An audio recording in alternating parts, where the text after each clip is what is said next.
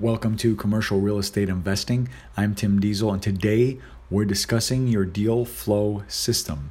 Now, if you ever want more information or more articles, maybe something you've missed, www.dieselcommercial.com, and there's all kinds of information you can find there. If you want to reach out to me or anything like that, any kind of you want to schedule a call or help or advice, anything, let me know. We can definitely get you taken care of. So, what is your deal flow system? I made a YouTube video a few months ago, and I received a few questions on clarification and some ways that would help investors keep their pipeline flowing with deals. I'll drill into that in this episode because my personal belief is if you only have one deal, then you're going to think it's really great and you really won't do the right type of due diligence on the property that you're supposed to be doing because you really want to make the deal happen. So you might skip a lot of steps and get yourself into trouble.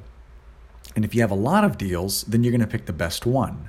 So it's the availability bias, and that's just going to be much easier for you to decipher which one's the better one. Now remember, if you're an investor or an investment group that looks for deals all over the country, you're going to do the same activities, but you may have to do more of them to have more feelers out there and more activity of what I'm going to tell you. So the very first one is commercial brokers. You need to have commercial brokers giving you deals. And no matter where you are, you want to have a good amount of brokers there. Now, these are the very best sources for deals, hands down. And I'm not telling you that because I want more business and I want you to contact me. Use whoever. I'm telling you this because this is exactly what I do to find deals. I have 3 to 5 brokers in a market that I want, that I'm interested in, and they send me deals or opportunities that I'm interested in. Now, keep in mind, my advice on this show is for you. I don't bring any guests on, and I don't want to sell you any products. I don't want to give you stuff you don't need. My goal is to provide you with information and let you make your own decision and make your own assessment of whatever it is. I'm just giving you as much information as I can. So take advantage of it or don't. You don't have to, but just giving you my options. So the next one I use are attorneys. Now this is a great one, but you need to work with the right type of attorneys. I'll tell you, a criminal attorney is not what we're looking for here. You want a divorce attorney, estate planner, probate, those kind of guys, something along those lines. And it's unfortunate, obviously, right? Death and divorce, but something like that usually presents opportunity for you because the attorney, while they may be licensed for real estate, their business is not selling real estate. So the last thing they want to do is go out there and market this thing. If you're an investor and you have the in, they will let you know and they will be able to facilitate the deal a lot easier for you.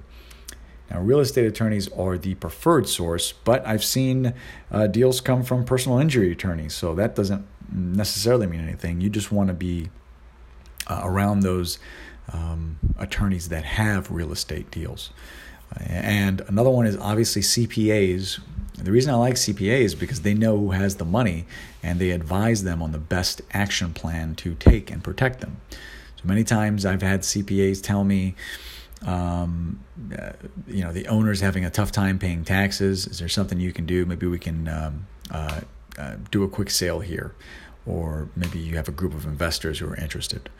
And those are opportunities that just arise by knowing CPAs and knowing people's tax situations. And I mean, they're not going to give you all the details, but they're just going to tell you what the options are. Property managers, hands down, that's my favorite source. I'm an apartment guy. I love property managers. I have talked about this many times before. There are people on the ground floor that have a deep understanding of the property.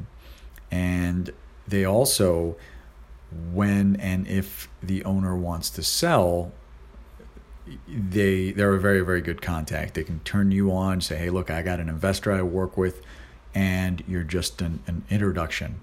So it could be fantastic. And business owners are my last one, but I think it's worthy to note. So many times I've found that they own the building they work out of. Now, you have to be careful here. If it's a single-use building and you acquire it empty, that's not very good in most of the time. Many times in the retail strip center, the owner occupies about 1,500 square feet. So let's say he has a sign shop or a sub shop or something, or a small piece of the building. Well, that's fantastic because you can easily fit another tenant in there. Or if you run your business, you can possibly run it out of there. It just presents a lot of options. So those are helpful ways. And if you have 2 or 3 of these people, you will have a lot of deals coming your way. Now, they're not all going to be fantastic. Obviously, keep in mind, we're towards the end of summer of 2019 right now. The market is what the market is. But you have to have people to talk to. You got to have people throwing something your way. And it may not be a steal, right? But it might be a good opportunity for you. You may have interest in it. So I hope that was helpful. I'm at Tim J. Diesel on just about every platform. Please reach out to me if you have questions, comments. I receive many questions on LinkedIn, surprisingly. Subscribe to my YouTube channel because I release 2 new videos every week. And thank you so much for listening. Have a great week.